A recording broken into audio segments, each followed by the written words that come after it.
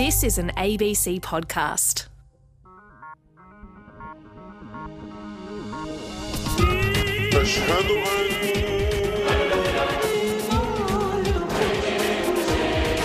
Hello, I'm James Carlton. Welcome to God Forbid. A turf war is underway in Australia between teachers and preachers, or maybe I should say ministers of the cloth versus ministers of the crown. Private schools, private religious schools, are growing in number, but it's in secular public schools that the debate around the role of religion is most fierce. Some say public school is no place for private religion. Others say kids should learn about religion, but be educated in all religions, not indoctrinated in one. Then there are those still who say finding your values and sense of meaning in life in religion is not a belief but an experience, and only those who've actually had it can share what it means. It's a debate that's been going on for over 150 years in this country in one way or another, and it continues still, as we'll learn from our panel. Alison Cortis is spokesperson for the lobby group Queensland Parents for Secular Schools.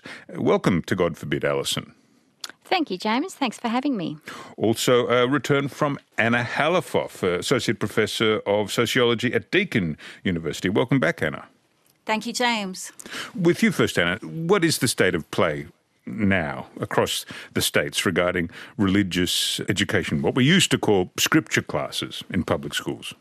Well, it's certainly complex and it differs according to each state. So that makes it even more complex. And I appreciate we don't have all day to talk about it today. So in a nutshell, Australia introduced a national curriculum in 2010. Prior to that, education was completely the domain of the states. So that accounts for why there's so much variation between them. There, as you said, has been a raging debate around the place of religion in public schools, government schools, dating for, over a century. So basically, when our government schools were set up around the country, they were set up as secular. And they were set up really as quite kind of hard secular, you would say. So they prohibited in many states any teaching about religion by teachers themselves. Again, there is some variation in other states. And of course, when the early Australian colonies established secular education, it wasn't because there were, all these atheists in the 19th century. It's because Catholic families didn't want their Catholic kids taught by a Protestant system, and debates along that line, yes? Certainly, at the time that the first government schools were set up, it was a time when there was a lot of sectarian conflict. And so the mandate to have secular schools was partially introduced in order to minimise tensions between the different Christian denominations. But at the same time, what we need to be aware of is that at that time there were debates around secular education happening in Europe as well. So in Australia, there was an influence from, say, French notions of laïcité, the separation of religion and state, and also Australia pre-1901 was a lot more religiously diverse than between 1901 and 1970, because 1901 was the year that the Immigration Restriction Act was introduced, the White Australia policy. So in some of the early debates, and Marion Maddox has written a great book about this, there was also concerns raised that if we had Christian religious education in Australian schools, it could exclude some of the religious minorities. And at that time, there were substantive minorities, particularly across the far north of Australia, that were from Chinese communities, Japanese communities, Sri Lankan communities, and also Muslim Malay communities. And of course, that's a factor that's raised in the 21st century today. Let's turn to Alison Cortis. You're a parent as well as spokesperson for Queensland Parents for Secular Schools. What experience did you have that motivated you to lobby against religious instruction in public schools? I'm glad you asked that question, James. So when my eldest child was in year 2 at a local Brisbane state primary school, religious instruction was available for the first time for her. And I had, when I did the enrolment form, because that is the main way that the Department of Education seeks permission from parents, I had said no, I didn't want my child to do religious instruction. My personal story is when I was at school, I remember getting in trouble during religious instruction because I asked a question that the minister providing it didn't actually appreciate me asking. And I said, well, are you saying that all the people in the world who believe in reincarnation, are you saying they're all wrong? And he yelled at me and told me that this is Christian religion, we don't believe in anything else. And so I had that experience at school, and I don't think I ever went back to it. So I was alert to religious instruction when my child, faced it at her primary school, and I thought, it's been a few decades since I did it. Surely it's not the same process as it used to be when I was at school, in the 70s and early 80s. And I found out that nothing much had changed, except that whereas we had the actual local church ministers come in and do religious instruction, these days it's just volunteers from the local churches that come in. So, they're not theologians, they're not ministers of religion, they're just someone in the church who wishes to volunteer. All they need is a blue card and a letter from their minister. But you opted out of your child getting that, so what's the problem? The problem was I actually asked if I could sit in and listen to the lesson because I was hoping to see that it had changed. With a view to putting your child or children in there because that's what you wanted to do? It just didn't come up to the standard you wanted? No, it wasn't with a view to putting my child in. I was just wanting to know what religious instruction was all about in 2014 compared to when I did it back in the 70s and 80s. So I asked if I could sit in as a parent in the back of the class on the RI lesson. RI being religious instruction. And that was fine. But the problem was there was about 7 children in my child's class that did not have parent permission to do RI, and they were actually in an attached room to the classroom where they had the computers set up, and the kids were just going in and out of their classroom where the RI lesson was on. They were picking up readers of the books off the shelf to go and read them, and then when they finished them, they just wander back in. They may as well have been in the lesson because they could hear and see it all. But, that's a problem with partitioning, not a problem with religious education. If you wanted your kid out of the room and he wandered past it, why does that need to change the law? Look, there's 2 things. There's the law, and then there's also Department of Education policy.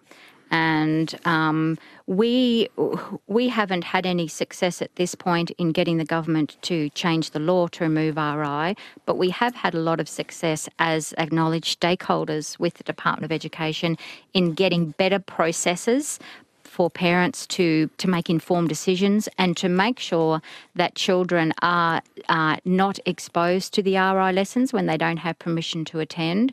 So it's complex. There's a lot of practical issues as well as the state of the law. What does the data show, Anna Halifoff? Is there a big problem in this country of parents saying, I don't want my children to have religious instruction, and then them somehow being slipped into a class behind the parents' back? So again, a lot has changed in recent years and in different states. So while Queensland still has scripture or special religious instruction within school time, as Alison has explained, in the state of Victoria, that is no longer the case.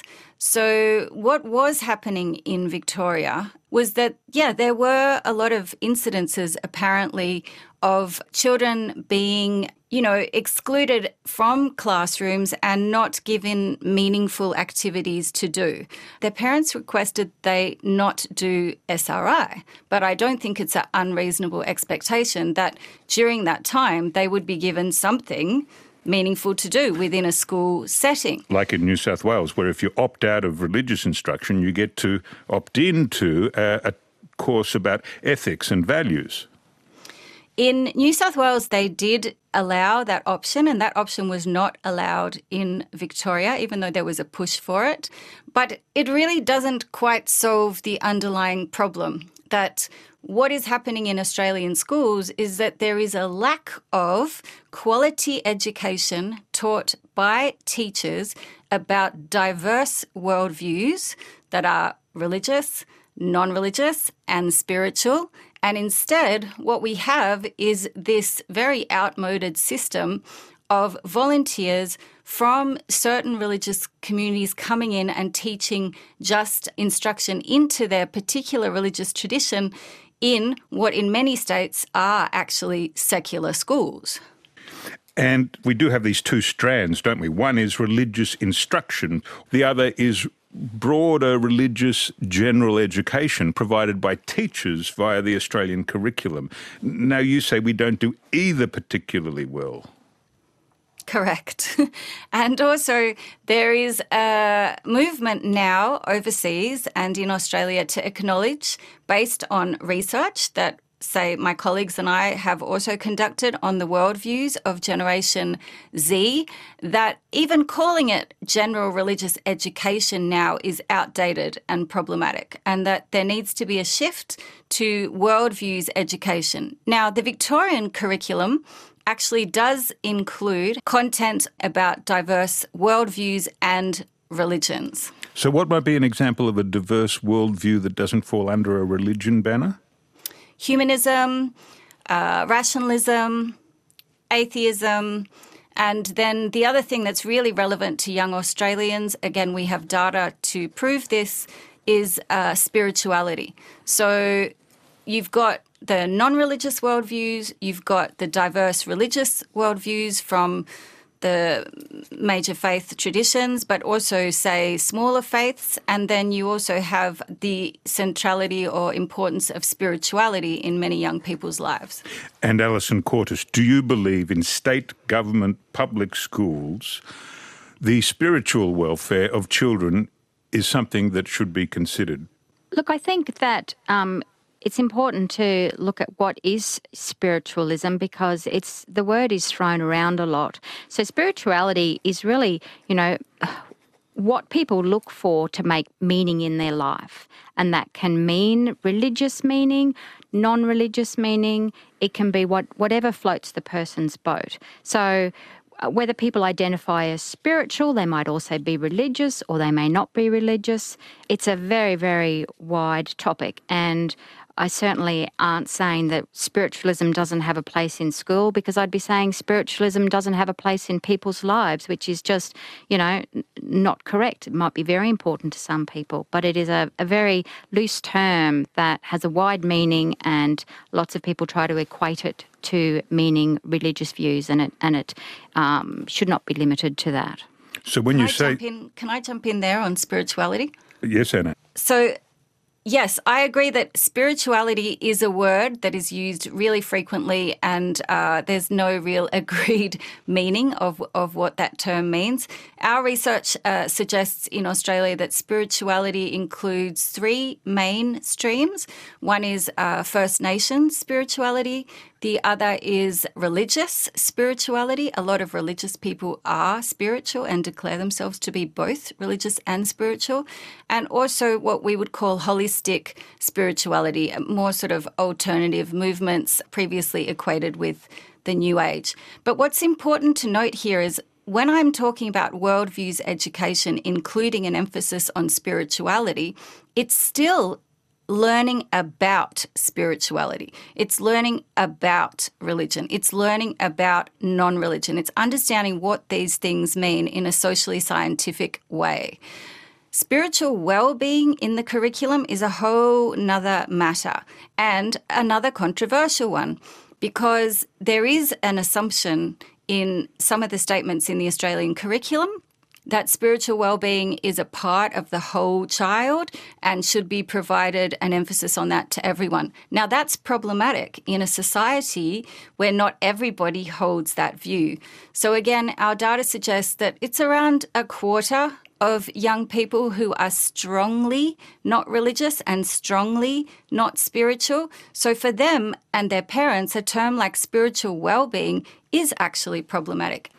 So in a state school system, you are going to have a very diverse composition in your classroom when it comes to their worldviews. Indeed, which means, doesn't it, that public schools should cater for that diversity. In other words, if 75% of children and their parents think life has a spiritual component to it, if you simply say go to a school, a religious school where they talk about that, that means you're saying to the people who can't afford private education, you won't get anything from the public school either. Well, James, do you know how busy, public school teachers are? The New South Wales and the Queensland Teachers Union have had decades-long standing official policies opposing the provision of religious instruction in state schools. They see it as a disruptive intrusion into their classrooms. No doubt, like if churches would see a law that allowed teachers to interrupt their church services to teach some maths, they'd say, not the time or place. We've only got so much time to do our religion. We don't want your maths. Well, the teachers are saying the same thing. Well, I respect that point of view, but Anna Halifoff was saying the data shows most people disagree with you and the teachers on this. Well, in Queensland, only 40% of parents of kids in state schools actually provide consent for their child to participate in RI. So that's 40%. I mean, in my child's Year 6 class, there were about 7 kids out of 22 that actually did Christian RI, and the rest of the class had to basically twiddle their thumbs and wait till the RI lesson had finished before they could get back to their classroom and their teacher to continue their lesson. I'd like to contrast that with the instrumental music program. So when my child left her classroom to go and do violin in the school hall, there wasn't a restriction on the teacher continuing with their normal lesson. So there's this privilege that is given to religious instruction, which is not even a Department of Education program. It's not provided by them. They don't approve or endorse the content of the program. All they have to do is let them in because the law says that they have to do that. RN, it is God forbid. We're with Alison Cortis, spokesperson of Queensland Parents for Secular Schools. Also with us, Anna Halifoff, Associate Professor of Sociology at Deakin University.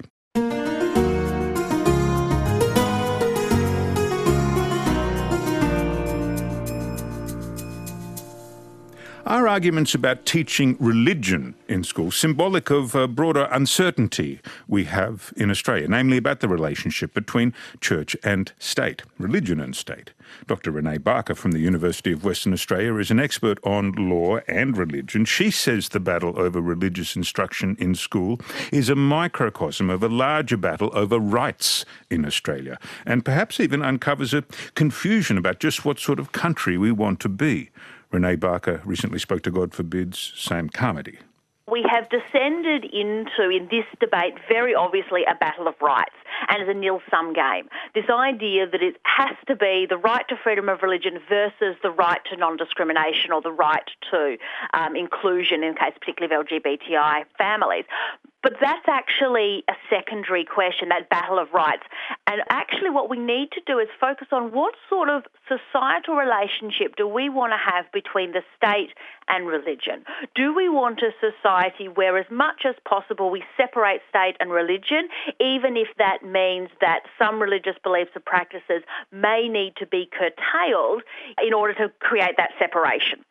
Or do we want a society which is very religiously plural, and a society in which religions are allowed to and encouraged to flourish not only in private spaces but also in public spaces, and maximising diversity, even if that means that we may need to extend freedom of religion in such a way that it may impact upon the rights and freedoms of others? And that is the question in this debate we're having about schools, is just a microcosm of a much larger societal debate that we're having for a number of reasons, not least of which is rapidly shifting religious demographics, and that those are starting to be reflected in a number of laws, and we've seen a lot of law change in the last decade. If you think legalisation of euthanasia, legalisation of same-sex marriage, decriminalisation of abortion, the prohibition on conversion therapy, all of that's happened in 10 years, less than 10 years in fact. And that's a very rapid legal change and societal change. And I think that's why we're having this debate, and schools are just a microcosm of that. So I guess, it's probably a crude question, but who is winning and where is this trending? And largely the answer to that is right now nobody's winning except poor public debate. Poor standards of public debate is currently winning. Because we're doing this as a nil-sum game of one has to win, because we're doing it as a battle of rights, nobody can win. You are predisposing that somebody loses. It really just depends on what is the society we want. And I think that's the problem, is right now we don't know the answer to that. Dr. Renee Barker from the University of Western Australia with Sam Carmody. Well, Anna Halifoff, she says, unfortunately, religious education has this zero-sum game because it's a battle of rights. You agree? No, I don't really agree with a lot of what was said there. I think we do have competing sort of views of who we are as a nation. That's true, and I think that's been there for some time. I'm reminded of Ghassan Haj's work on the white nation fantasy, his argument that the imposition of the Immigration Restriction Act that I mentioned before and the White Australia policy between 1901 and the 1970s created a myth of a white Christian country. So our researchers added in a sort of religious dimension to that myth. And actually that the reality of Australia pre-1901 with its diverse First Nations cultures and diverse communities from Asia and Europe is what Ghassan Haj calls the multicultural real and what we call the multi-faith real, which again, from the 1970s onwards, is our everyday lived reality, right? So we have this myth around whether we're a Christian nation or whether we're a multicultural, multi-faith nation. And clearly the facts, the data, the census data, everything suggests that the first is a myth and the reality is the real. Now, where do rights come into all of this? Well, also, what Australia is a signatory to is the International Covenant of Civil and Political Rights. Article 18 is the one that is about freedom of religion. And while it does say that there should be freedom of religion, the third point of Article 18 says, and I will read it, freedom to manifest one's religion or beliefs may be subject only to such limitations as are prescribed by law and are necessary to protect public safety, order, health or morals, or the fundamental rights and freedoms of others. This is very, very important. The problem is in Australia, because we don't have a Declaration of Human Rights at the national level, we have a very low level of rights-based literacy, actually. Now we have, in some of our states, we do have rights declarations being signed within our states and more literacy developing around this clause around the importance of not causing harm to others. So regardless of whether you're a state school or whether you're a religious school or whoever you are, if your religious freedom is causing harm to others, that is against this covenant to which the Australian government is a signatory. And Alison Quartus, this preventing harm, is it harmful to deny people of faith their right to that faith in the public square? Look, our position is solely in relation to public schools. So I can't talk to a wider audience in relation to that. No, but public schools sit wholly within the public square. Well, they do. Our objection is to religious instruction in state schools. And in state schools, it's a time and place issue, and that faith instruction can be done and should be done in family time if that's important to the parents, just like many other activities that families do in their own time. We think it's important that if religion is going to be in state schools, then it must only be in an educational form taught by their teachers as part of the curriculum. But for many people of faith, it's the experience of religion rather than the belief that's involved in religion that is the determining, the pertinent, the meaningful factor. Therefore, if you have a teacher or an instructor or an educator who has not had that experience, it necessarily limits their ability to teach it. Well, I would just say that people can experience faith outside of a state school day. As long as they unexperience it when they turn up at school. That's not how faith works. Well, there's nothing stopping a child of a religion from saying a little prayer to them between first break and second break, if that's what they wish to do. I am just talking about the legislative privilege that gives religious organisations right of entry into state school classrooms to provide religious instruction to, children whose parents have given consent at the expense of the learning of all children. And if I send my kid to religious instruction for an hour a week, how does that damage your children's education? So you giving consent to your child attending, you have that choice. I don't have a choice about my child missing out on their normal classroom teaching.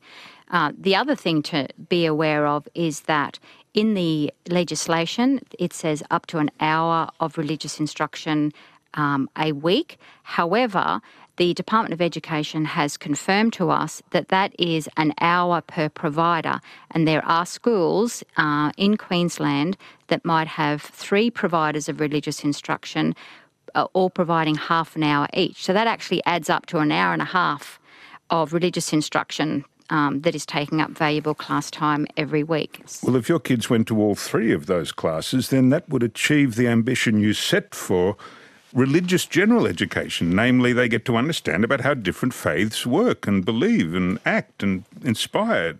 No, it's not the same. Religious instruction is very different to religious education. Religious instruction is instruction in how to follow a faith. In other words, it's similar to what you would hear at Sunday school or in a mosque or in a temple delivered by a religious leader. Education about religion in state schools is very different, and Queensland has very little of it. Indeed, but that's the primary problem that needs to be addressed, isn't it? That is the primary problem that needs to be addressed, but not through special religious instruction or scripture teachers can't even call them teachers, scripture volunteers teaching children about diverse religions. We all know what a sensitive topic religion can be. We need teachers who they themselves need to be educated about how to teach about religion, and then that needs to be in the actual curriculum in a more considered way than it is now, and in a more inclusive way of diverse worldviews than it is now. And this needs to be taught carefully, professionally by teachers, not by volunteers who come in who may well have their own religiously informed biases. And don't teachers bring their own biases to the classroom inherently, necessarily, whether it be religious or irreligious, conservative or not? Any number of approaches that the full humanity of a teacher brings to a classroom. And on the other side of the equation, even if a kid who wasn't Muslim or wasn't Hindu or wasn't Christian went 1 year to Christian scripture, 1 year to Hindu scripture, 1 year to Muslim scripture, would that not expose him or her to a diversity of belief rather than a secularized description about religions? I mean, kids learn about religions by meeting religious people. It happens in the playground, but you don't want it to happen in the classroom. That's not at all true. What we're interested in and the type of resources that we are recommending to governments is that they are resources that are developed by educators, by social scientists, people who are trained, who, yes, we all have biases, but we also, many of us as educators, have been educated about our biases and how to navigate them. And we're there also to help our students be aware of their own biases and how to navigate them. And the type of resources that I think would be most relevant to young Australians, which don't really exist in this country, are, say, a multimedia resource that's, videos and talking heads and visits to places of worship, virtual visits to places of worship, and where young people of diverse worldviews can be interviewed, can be filmed, can share their experiences with others, and then teachers can help guide a critical analysis and discussion of these examples so that we are learning again about the place of religion and diverse worldviews in society, not being instructed into a particular worldview. That's a whole different thing. And that really is not the business of state education. On our end, it's God forbid. We'll look at this more up next.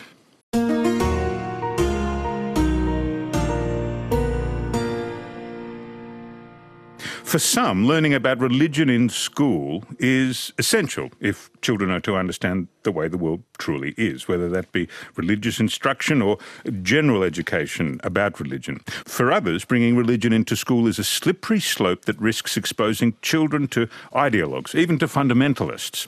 Well, for Professor Samina Yasmin, it represents both an opportunity and a danger. She's the founder and director of the University of Western Australia's Centre for Muslim States and Societies. In order to open the minds of young people, it is important for them to have a sense of spirituality. Now, you don't necessarily need that to be communicated through religious education, but I think it's an easy way. And especially if you provide religious education which encourages students to understand the diversity of faith-based traditions. They can learn what different people feel, they think. And I think that introduces a sense of acceptance, tolerance, and inclusion of different communities. It becomes a slippery slope when we basically let anyone come into the school system and say, well, would you please communicate your religious understanding to our children? Because that is where you open up the possibility of someone who is very orthodox or conservative in his or her interpretation, really passing on those biases to the children. And it has happened. And it's happened in all religious traditions. But so I can see the concern, but I think not giving them this idea is really bringing them up with partial understanding of the world that they live in and they will be living in. It is the state's responsibility to make sure that they sort out those teachers who, one, provide the knowledge of the religion, and two, more importantly, link it to the wider environment in which the children are growing up. That takes care of being very conservative or orthodox in communicating this knowledge. I think that's a requirement which everyone must go through, so that we can be sure that we're not bringing in someone who, for example, in case of Muslim students, gives them an idea that women's place is only in the family sphere. You have to guard against that. The concern that many Australians would have when they hear about religious classes teaching Islam to Muslim students in state schools would be the concern that that trend towards more orthodox interpretations of Islam could occur within the Muslim community here. Is that a valid or invalid concern? I think it's an invalid concern, because if we do not provide children of Muslim background religious education in public schools, then parents who want their children to have Islamic knowledge and do not have the time to provide that knowledge will have no other option but to send it to Islamic schools. Now, I'm not saying that all Islamic schools are conservative in their outlook, but I think when you have only one kind of religious community, you have a greater tendency to go down in the direction of being rigid in interpreting your understandings. If we provide that knowledge in public schools, then at least we are opening up the space for Muslim students, all the Muslim students who would like to be in public schools, to be there and also have their religious knowledge, provided the safeguards that I had mentioned are put in place. We don't want anyone standing up and saying, I'm an Islamic scholar, or I know about Islam and I'll teach you about this religion. That's problematic. But if they know the religion, if they know the society, if they can link the two together, I think children have a right and the community has a responsibility to meet that right. Professor Samina Yasmin there. Well, Alison Cortis, she says, as you heard, children have a right to learn about religion. Now, we need to respect your view that you don't want your kids exposed to people of faith. But what about the Muslim or Hindu or indeed Christian kids in public schools who want it? James, I don't have the view that I don't want my children exposed to people of faith. That's just not not the situation. Well, in class time, authority figures of faith. I don't want my children to do religious instruction in state schools. They're exposed every day to people of faith and no faith, and I have absolutely no problem with that. The trouble with what she was saying is that how can a state school provide religious instruction for every single religion that is out there that parents want to provide? Well, that can't be done practically. It can't be done practically. So 90% of RI lessons in Queensland are Christian. So you're saying it's a problem that a minority of kids can't get access to the religious education in their own faith, and the solution to this problem is banning religious instruction in all faiths. One of the reasons to remove RI is that it's unrepresentative of the diversity of state schools. There are many reasons to remove RI. But yes, it is certainly dominated by Christian faiths, and minority religions don't even get, a leg in. Well, they do in public schools, which have mostly Muslim kids. Public schools with Hindu kids do, on many occasions, get access to community members who can instruct and guide them and teach them about their own community, the Muslim community, the Hindu community, the Indian community. Some occasions. Most minority faith religious instruction providers will say that they can't meet demand. Obviously, they can't get Hindus and Muslims to every school with Hindus and Muslims, but is that a reason not to try? Well, I'm not here to get more religious instruction. I'm here to ask that it be removed from school and that children aren't divided on the basis of religion from their state school classmates. Well, so long as that view is honoured and respected, what's the problem with the parents who disagree with you having different opportunities? What about the parents who want their kids to have some understanding of the religious world in which they live and in which the family comes from? I am fully supportive of parents taking their children to their local places of worship, whether that be a mosque, a temple, Sunday school, or doing faith instruction in the family home, or whatever other place they can do it. Our view is that state school classrooms is not the time or place for that. I mean, faith formation is already publicly subsidised via tax exemptions for religious organisations and their places of worship, and there's generous funding for faith-based schools. This third platform of state schools should be used to educate children about worldviews and religions, if anything, but certainly not dividing kids in their classroom for mutually exclusive religious instruction that affects all the children, because they're all missing out on valuable class time and their teachers want that back. Isn't what their parents want more important? Well, parents want a lot of things from schools, but they don't always get it. And a Halifoff. I mean, religious education done right gives a fuller understanding of the world in which people live. I mean, is this not a battle between conservatism and modernism as distinct from a battle between secularism and religion? No, I think it's very clear that both Alison and I and many other people are arguing that there is a place to learn about diverse religions. It just should be, if it's going to be in schools, it should be taught by teachers. In terms of faith formation, I don't think school classroom time is the time to do it.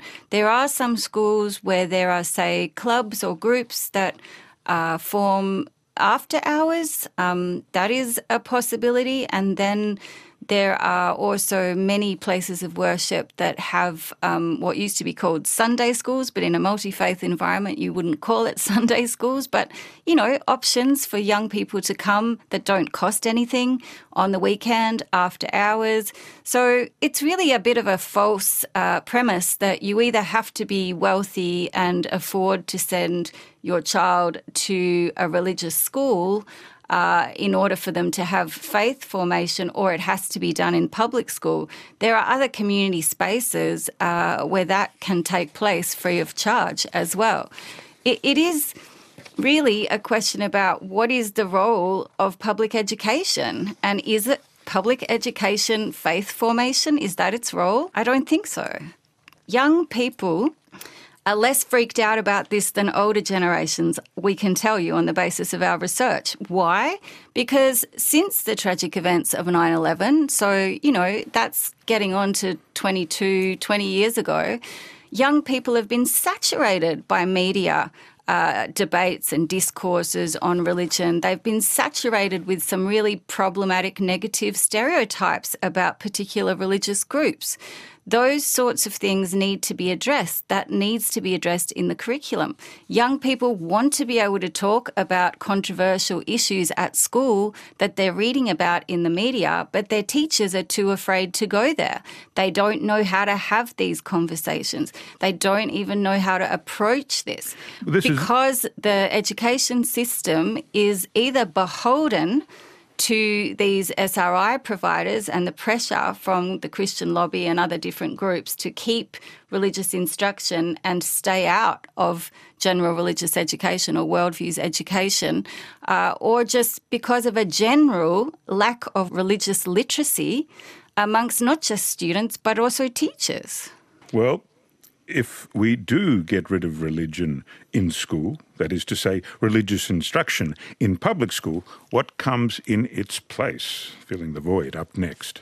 On RN, it's God Forbid, we're with Anna Halifoff, Associate Professor of Sociology at Deakin University, and Alison Cortis, a spokesperson of Queensland Parents for Secular Schools.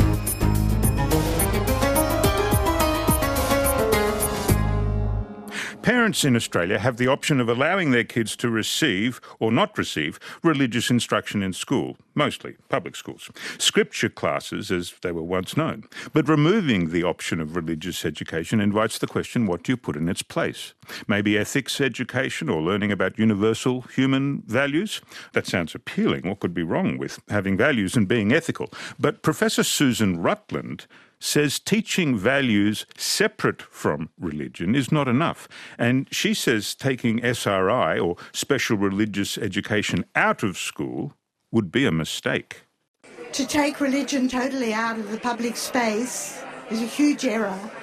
And having SRI, as it is in Queensland, in other words, in-faith religious education within government schools, conveys a very key message. It conveys a message that religion still recognises its role. If you take it out entirely from the public domain, what you're actually doing is fostering fundamentalism by retaining it in the public domain through those classes, but also ensuring government involvement, and this is what we've argued in our report, clear transparency, clear evaluation. You're also acculturating religious leaders into a way of thinking for the 21st century. If you take it out entirely, then you're actually going to foster that fundamentalism. It's much better to keep it within the school system, but to acculturate our religious educators into the 21st century. That's Professor Susan Rutland from the University of Sydney's Jewish Studies Department. So Associate Professor Anna Halifoff, she says excluding religion from the public domain fosters fundamentalism, including religion, acculturates religious leaders and educators and the faithful into, our pluralist, modern, progressive Australia with its evolving social norms. So her argument is fundamentally flawed. Teaching about diverse worldviews by teachers, now that can reduce a sense of alienation or exclusion if all young children and older students are able to study and talk about diverse religions and talk about Australia as a multi-faith nation. Professor Rutland is very much in favour of that. She just wants both religious instruction and religious education. The problem with her argument is she is arguing that the best people to provide this learning about diverse worldviews are the SRI volunteers and providers. Now, that's a highly problematic argument because those people are not qualified, they are not trained to be able to educate about diverse perspectives, nor to manage their own biases. They're volunteers. They're not teachers. So that is a fundamental problem, particularly when it comes to talking about religion, which is an area that does require training and sensitivity to navigate. Well, yes and no. Religion is fundamentally different. Spirituality is fundamentally different because it supersedes the normal questions asked in school, maths, English. I mean, if spirituality is an experience, there is surely then a variable, have you or have you not had the experience of it? I guess if I could make an analogy, if the topic at school was not maths, English or religion, but love, if you had a teacher who had never been in love but then had to explain what love was, they'd have a more difficult job of doing it than by being taught by someone who's just fallen in love. Yeah, again, I think it's a flawed analogy. Teachers, I'm a trained teacher, we're always asked to be teaching about things that we might not have any direct experience of. But we've been trained, we have curriculum to guide us, we have various different resources, whether they're textbooks or academic articles. We have a lot of things that we can draw on to talk about and give examples of other people's experiences. We don't teach in a way that is just a reflection of our own personal experiences and beliefs. And indeed, if we were doing so in secular education systems, that would be problematic. Indeed, but you have said yourself, Anna, that we're not meeting the standard of having a secular public school system teaching kids about the diversity of worldviews and religions in which they're going to grow up into. So much so that if you are a Muslim parent who wants to get your child exposed to Muslim values, ideas and history, you'd be better off sending them to, say, a Catholic systemic private school than a public school. They'd learn more at the Catholic school, wouldn't they? Yeah, that happens a lot, actually, in Australia. So, and what does that say about the quality of religious education in public schools? Well, that it's very poor. But what it also shows is that a lot of the Catholic schools and some of the Jewish schools and some of the Muslim schools do have programs, but again, they're taught by teachers. They're not taught by just volunteers from their community. They have programs about diverse religions within some of these faith-based schools, but again, that are rigorously treated as part of, say, the Catholic education curricula. So it's not this sort of random, a person with a lot of perhaps even a lot of good faith and goodwill wanting to come and wanting to share their experiences with others. That's not the right way to do it. It needs to be taught by teachers, whether it's in faith-based schools or in state schools. And Alison Cortis, we heard from Professor Susan Rutland in that insert. She was behind a 10-year study which found, only out this year, a quarter of all religious students in public school, kids who have a faith, face verbal and physical bullying because of their religion. And she says kids are entitled, therefore, to have a safe space, if only once per week, where people of that religion can congregate. Is that not unreasonable? Well, I would say to that, James, that perhaps some of that bullying is actually as a result of dividing children in their state school classrooms along religious lines for mutually exclusive religious indoctrination. You think anti-Jewish, anti-Muslim bullying, which is on the rise, is caused by scripture classes? Well, so my child was actually injured after a Christian RI lesson when the class got back together again, and one of the children asked my young daughter why she didn't do it, and actually twisted my daughter's arm as a result. So, these are consequences of dividing children up in their otherwise state school classrooms. And I want to say that Professor Rutland's view that schools need to have religious instruction, otherwise they'll become hotbeds of fundamentalism, I just want to say that I think that's absolute nonsense and offensive to the amazing work that teachers do in state schools. Indeed, you're arguing that if we remove religious instruction from schools, religious-based bullying will go down. It may not. What we do know, again, from a robust national study, is that when students do have general religious education about diverse faiths taught by qualified teachers, they have more positive perceptions of religious minorities. So there is robust evidence that worldviews education or general religious education can help counter bullying in our classrooms. Okay, well, we're going to head to the quiz next. No dispute as to who'll be the winner there. On our end, it is God Forbid. Wits End. Ah, yes, it's Wits End, the God Forbid quiz. Now, Alison Cortis is spokesperson of Queensland Parents for Secular Schools. You want religion out of school, religious instruction, because you're afraid your kids might be taught this. Test your buzzer. And Harry Potter went straight to hell for practicing witchcraft. There we go. Well, Anna Halifoff, Associate Professor of Sociology at Deakin University. Test your buzzer. Why am I here? Nice. Now, first question. What was the first Australian colony to introduce free secular public education? And Harry Potter went straight to hell for practicing witchcraft. Queensland. Actually, I've got Victoria. I've got Victoria in 1872. 3 years. It beat Queensland by 3 years. Okay. Well, that brings me to the next question. If Queensland brought their Education Act in 1875, what did they do in 1910 to change it? And Harry Potter went straight to hell for practicing witchcraft. They took out the word secular and put in religious instruction.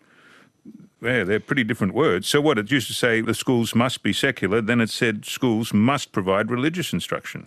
Yes, that there was a right of entry to religious organisations to provide religious instruction, yes. Next question. Which of the following people has not volunteered to provide scripture classes for young people or Sunday school? Former US President Jimmy Carter, was he a Sunday school volunteer? What about the wealthiest American of all time, John D. Rockefeller, and TV night show host Stephen Colbert? Which of them has not volunteered as a Sunday school teacher? And Harry Potter went straight to hell for practicing witchcraft. None of them in Queensland. Well, I'm going to have to pay that, Alison, because it was a trick question. All three have actually taught Sunday school, which is, there you go, different backgrounds.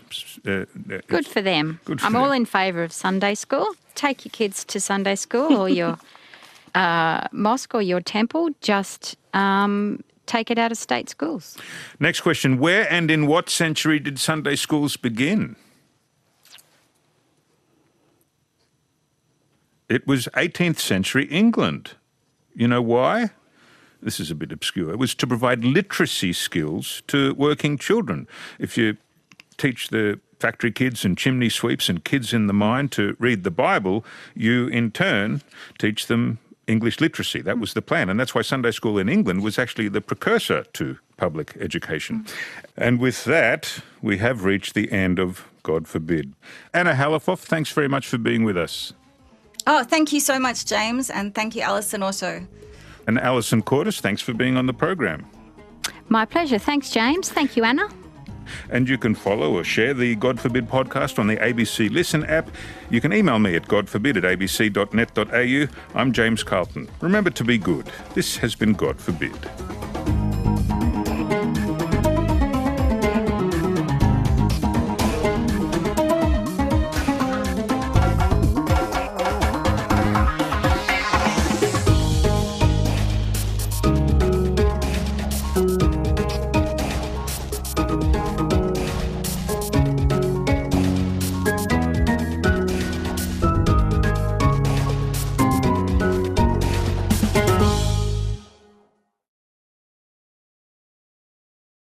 You've been listening to an ABC podcast. Discover more great ABC podcasts, live radio and exclusives on the ABC Listen app.